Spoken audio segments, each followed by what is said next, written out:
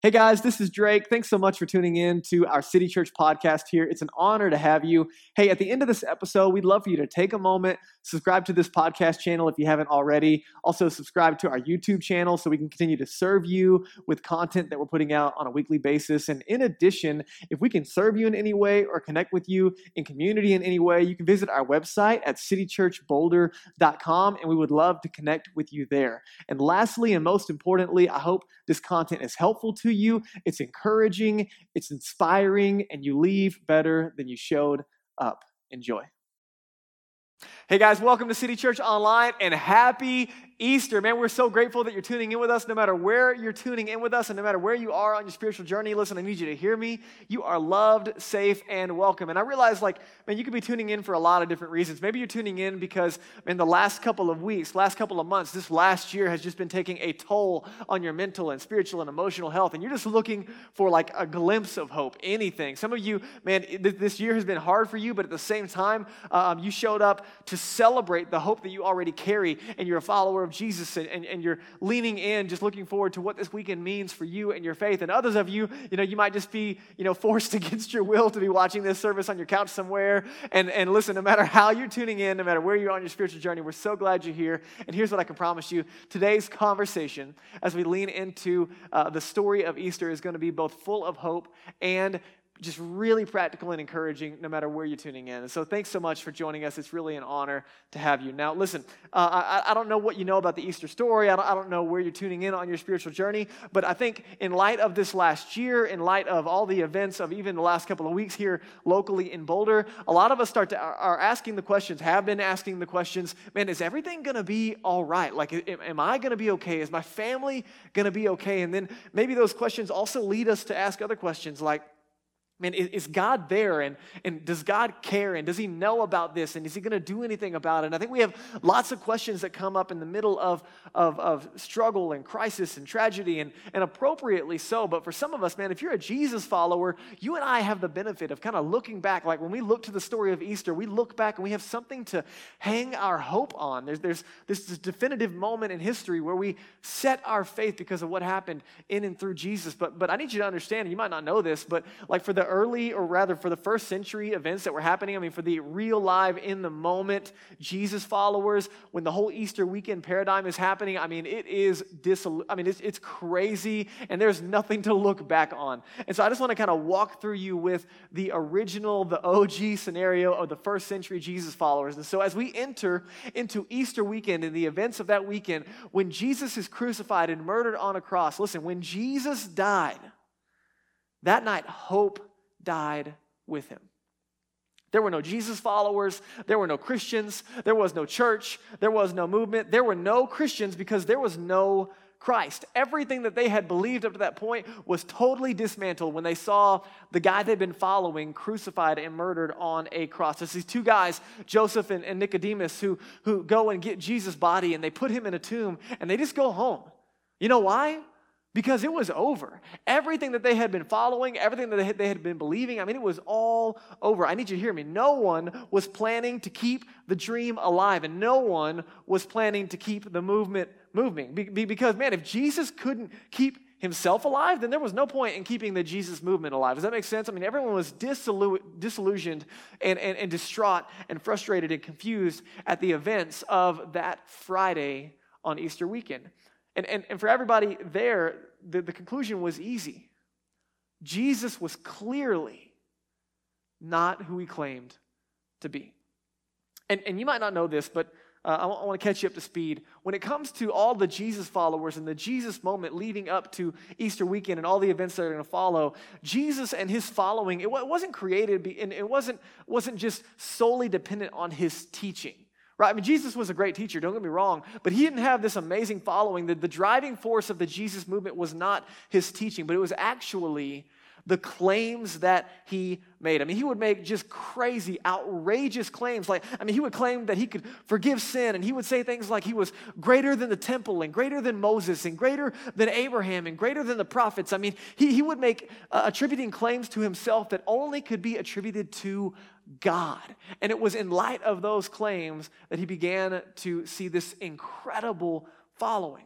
And in fact, man, a lot of people began to follow Jesus and they stuck it out, not because of what he taught, sometimes even in spite of what he taught. For example, there's a scenario where like, you might have heard the story where Jesus like does this miracle and feeds 5,000 people. And it's amazing and people are super excited and freaking out. It's probably closer to 15,000 people if you factor in women and children. And it's just a really, really big deal. He's providing as this miracle and he gets in a boat, goes across the sea, and everybody is so into Jesus in this moment that they actually follow him to the other side, and then they build a crowd again. And so then Jesus takes an opportunity to teach to the crowd that shows up again. And in that moment, he says some crazy things that kind of confuse people. He's like, hey, so glad you guys are here. Did you enjoy the bread and the fish? That's awesome. He probably didn't say it like that, but you know what I mean. He's teaching, and then in that moment, he says, hey, I'm the bread of life that's come down out of heaven.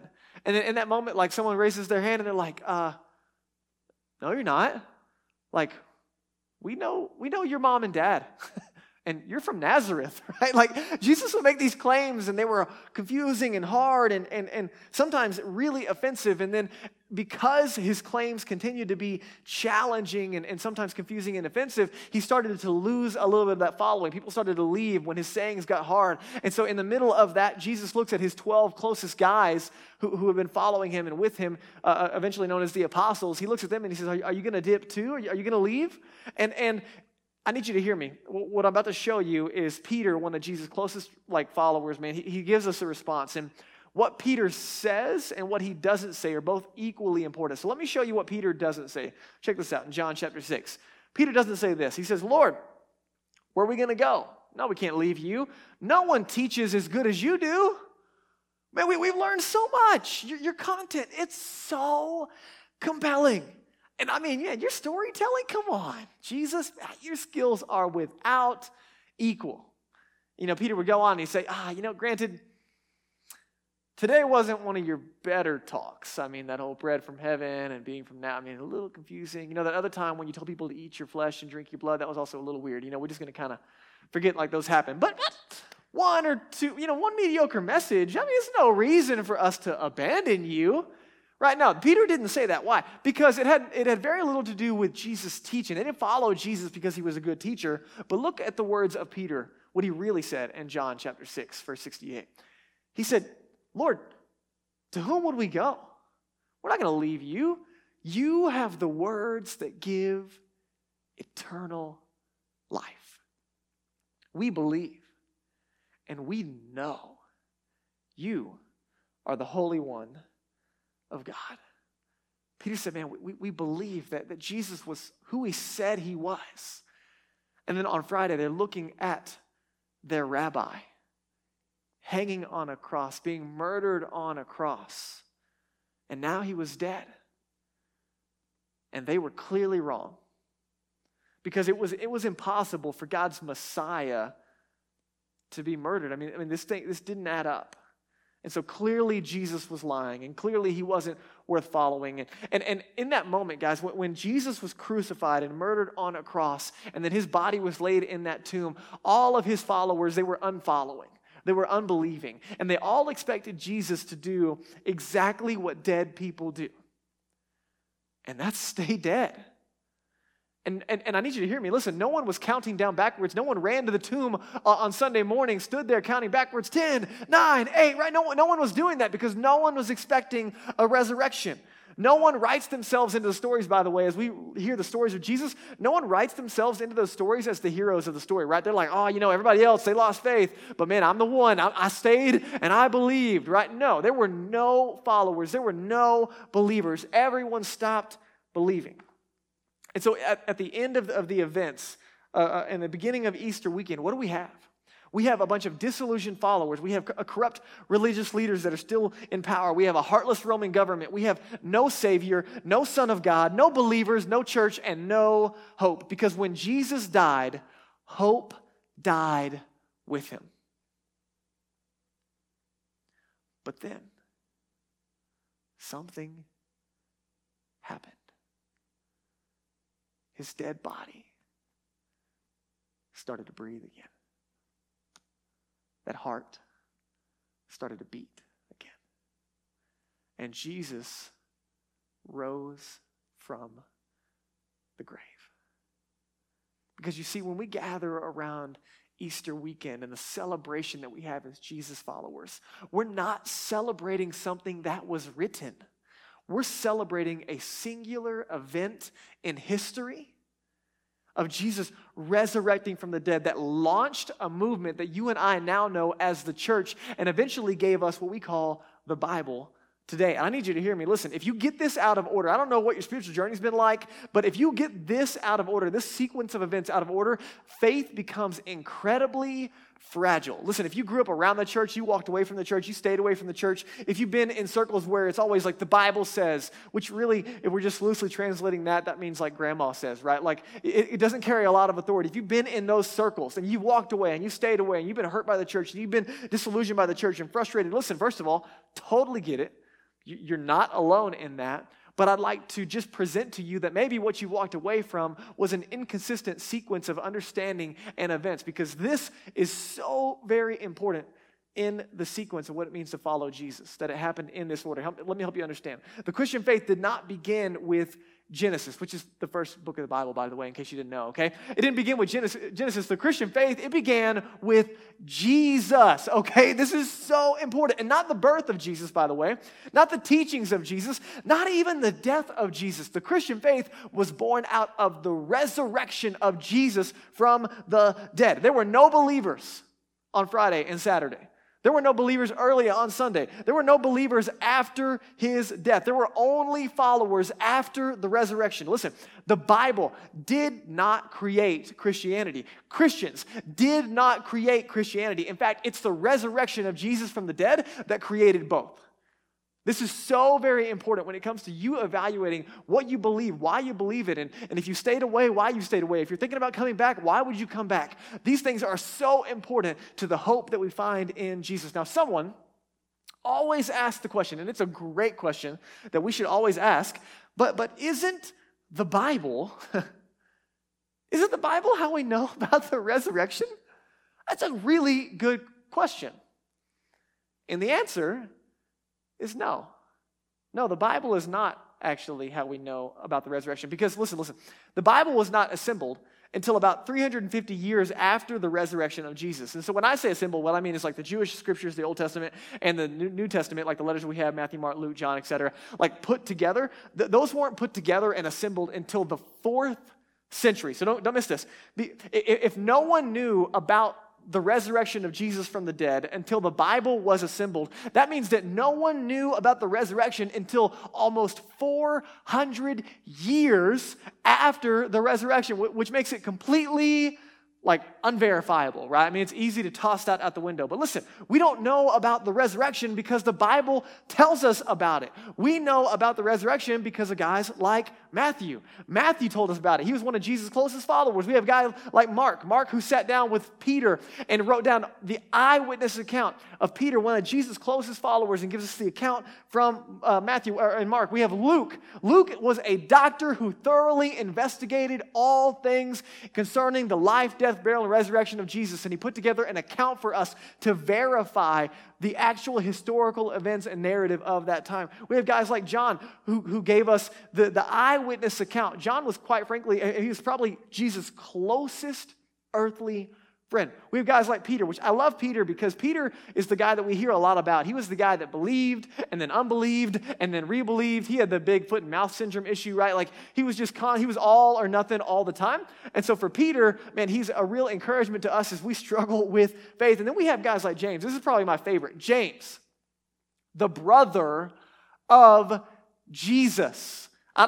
This is one of my favorites because I don't know what it takes to convince your brother that you are God, but I bet it's more than a few magic tricks, right? And here's what's amazing. James not only comes to the place where he didn't believe, he actually called his brother out as being crazy, and then he comes to the place of calling his brother his Lord.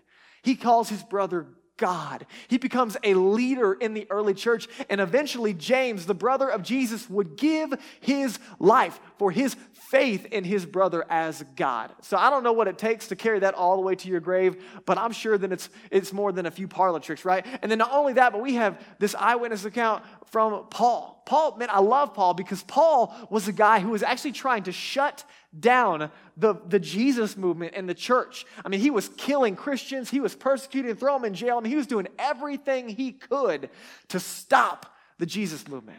And then he has an encounter with the resurrected Jesus, and it changes his life. And he becomes a forerunner for the incredible move of God in the first century that gives us like a third of what we have in the Bible today, as well as an incredible movement that is continuing to move to this day. You see, we don't believe in the resurrection because of the Bible. We don't believe things because the Bible says. In fact, listen, guys, we have a Bible because of the resurrection. You see, the only reason that the Jesus story is worth telling, right? It's not because Jesus had great teaching, which he did. It's not because of the crucifixion, even though he was crucified. The only reason that the Jesus story is worth telling is because he didn't stay dead. It's the only reason that for the next 30 years after the resurrection, Peter would spend his life telling this story over and over again, telling anyone who would listen about the resurrection of Jesus. He saw his resurrected rabbi face to face. He had breakfast with him, and he would travel around and share it. And eventually Peter would end up in Rome. And he didn't know it at the time, but he would never leave Rome. He would lose his life for his faith as a prisoner in Rome. And he has a traveling companion, this guy named Mark, that we were looking at right here, right? Mark is with him, and he sits down one last time with Peter, and he says, man, just tell me one more time. I got to get this down. Tell me exactly what happened when you were following Jesus, death, burial, resurrection, all of it. And then Peter writes it all down. And let me show you just the account that Peter gives us of Easter weekend, starting in Mark chapter 15. Check this out. Joseph of Arimathea took a risk and went to Pilate and asked for Jesus' body. It's not common that they could get their hands on someone who's crucified. And so Pilate, he couldn't even believe that Jesus was already dead. So the officer confirmed that Jesus was indeed dead. And Pilate told Joseph that he could have the body, which was very peculiar and unlikely. That it didn't happen a lot. But in verse 46, Joseph bought a long sheet of linen cloth. He took Jesus' body down from the cross. Can you imagine? All hope is lost. And you're taking the guy you've been following off the cross, and you wrap his dead body in this cloth, and you lay it in a tomb that had been carved out of the rock. And then they rolled a stone in front of the entrance. Mark goes on and he tells us that Saturday evening, when the Sabbath had ended, Mary Magdalene, Mary the mother of James, and Salome went out and they purchased burial spices. Why? What do you do with burial spices? You go anoint the body, right? So they could anoint Jesus' body because he was really dead and there was really no hope. And then very early on Sunday morning, Peter says, just at sunrise, they go to the tomb. And on the way to the tomb, they ask each other this question. Who's going to roll away the stone for us from the entrance to the tomb? Because remember, it's really large and they can't do it on their own. But as they arrived, they looked up and they saw that the stone, which was very large, had already been rolled aside. And then Peter tells us that when they entered the tomb, listen, I don't know that I would have done that for what it's worth. But they go into the tomb and they see a young man clothed in white robes sitting on the right side. And the women were shocked. That's an understatement, I think. But they were shocked. And the angel said to them, don't be alarmed. You are looking for Jesus of Nazareth, who was crucified. But he isn't here. He is risen from the dead. Look, this is where they laid his body. Now go and tell his disciples, including Peter, that Jesus is going ahead of you to Galilee, and you're going to see him there, just as he told you before he died. And so Peter recounts this moment when the angel says, hey, go tell the disciples, especially Peter. Don't forget about Peter, because right, Peter was the one who believed, unbelieved, and ran away. And I mean, it's really amazing that there's this intimacy moment for Peter here. And then later we see in the story that Peter and John, they would run to the tomb because of the testimony of these ladies, and they would show up and they would go in, and they left confused because they weren't anticipating a resurrection. They were wondering, man, what's happened to the body? Even after this moment, they are still not anticipating a resurrection, and then they head to Galilee, like the women had told them. And sure enough, they get to Galilee, and it's quite possible this is the same place where it all started. This is the same place where they first met Jesus, and he called them from their boats to follow him. And Jesus is on the shoreline, and he's cooking breakfast for them, and they have breakfast with their alive, resurrected rabbi, face to face, in person, and it changes everything. And I think if you and I could have a conversation with Peter today, Peter would say, listen, if you're a Jesus follower, your hope, it is not in vain. Listen, I get it. Peter would say, I lost faith too. But then something happened. And that something, it changed everything. It changed everything for me. And it's been changing everything for everyone ever since. And it has caused me, Peter said, that something has caused me to spend the rest of my life risking my life so that you could know that Jesus is alive, that he was who he said he was, that he can do what he said he would do. And Peter would say, listen, I finally got it. I finally understood what Jesus had been teaching the whole time I was with him. In Mark 1:15, Peter remembers that Jesus would say things like, man, the time has come. It's finally here. It's finally arrived. The world has been waiting for this hope to cling onto. Jesus said, the kingdom of God has come near because the King has come near, which means that you and I are not far. And Jesus gives us this invitation and this response and this command to repent and believe the good news, the incredible news. That word repent, it means to turn in a different direction. It means to adopt this thinking and this value system. It means to face and embrace this reality that Jesus was who he said he was, and that he can do what he said he would do. That all the claims that Jesus made to be able to forgive sin, to be able to make us new, to be able to make us right with God, to be able to empower us and give us life both now and forever, all of those claims are verified in the resurrection of Jesus. And the invitation is embrace this good news, receive this good news, respond to this good news.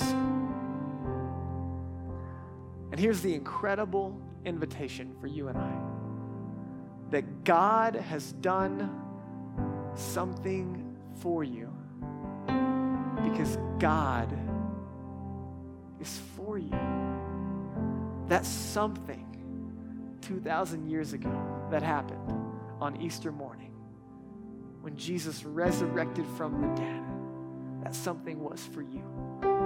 That something was for me. And we're invited to face and embrace that reality, to put our faith in Jesus. It simply means to trust in Jesus, to believe that he was who he said he was and that he can do in my life and in your life what he said he would do. That he rose again to prove that he was God in the flesh, that he gave his life for you and I because God loves us and he's for us. And the amazing thing about this invitation, it's not just for me and it's not just for you. Everyone is invited. Everyone is invited to face and embrace this God who loves us and proved it by doing something for us. And so I don't know where you are in your spiritual journey. I don't know if you've walked away from faith, stayed away from faith, been following Jesus for a minute, have been considering following Jesus for a minute. But listen, no matter where you are, can I encourage you today to respond to the invitation? Put your faith and your trust in Jesus, that what he did for you. And when he rose again, it proved that he has the power to save us and set us free, to give us new life and make us right with God. And this, my friends, is only the beginning. If you're a follower of Jesus, guys, this is where we hang our hope. No matter what's going on around us, this is the internal and eternal reality that we constantly face and embrace. And it's the best news in the world, not only for me and not only for you, but for the world. And so we've got to share it with the world by the way that we love, by the way that we live, and with our lives. Thank you guys so much for celebrating Easter weekend with us. Listen, it's been a really challenging year. It's been a really challenging couple of weeks here in Boulder. And so starting next week, we're going to start a 4-week series of talks on the intersection of faith with mental and emotional health called Winning the War in Your Mind. And I want to extend a personal invitation, no matter where you are, no matter how good or bad you're doing or whatever. I just want to invite you to come and sit in these conversations with us, that it bring healing, that God would use it to bring healing to our hearts and minds as we walk through this together. And so next week we have a special guest coming. Her name is Dr. Tamara Powell. She's a professor at CU Denver, and she's going to speak, man, just with some incredible insight and authority into the tension of mental and emotional health. And man, we just realize this is a need. It's a need for my soul. I believe it's a need probably for your soul. And so, man, would you just tune in, whether online or in person, next week as we kick off this new series. Thanks so much for celebrating Easter with us, guys. We'll see you then.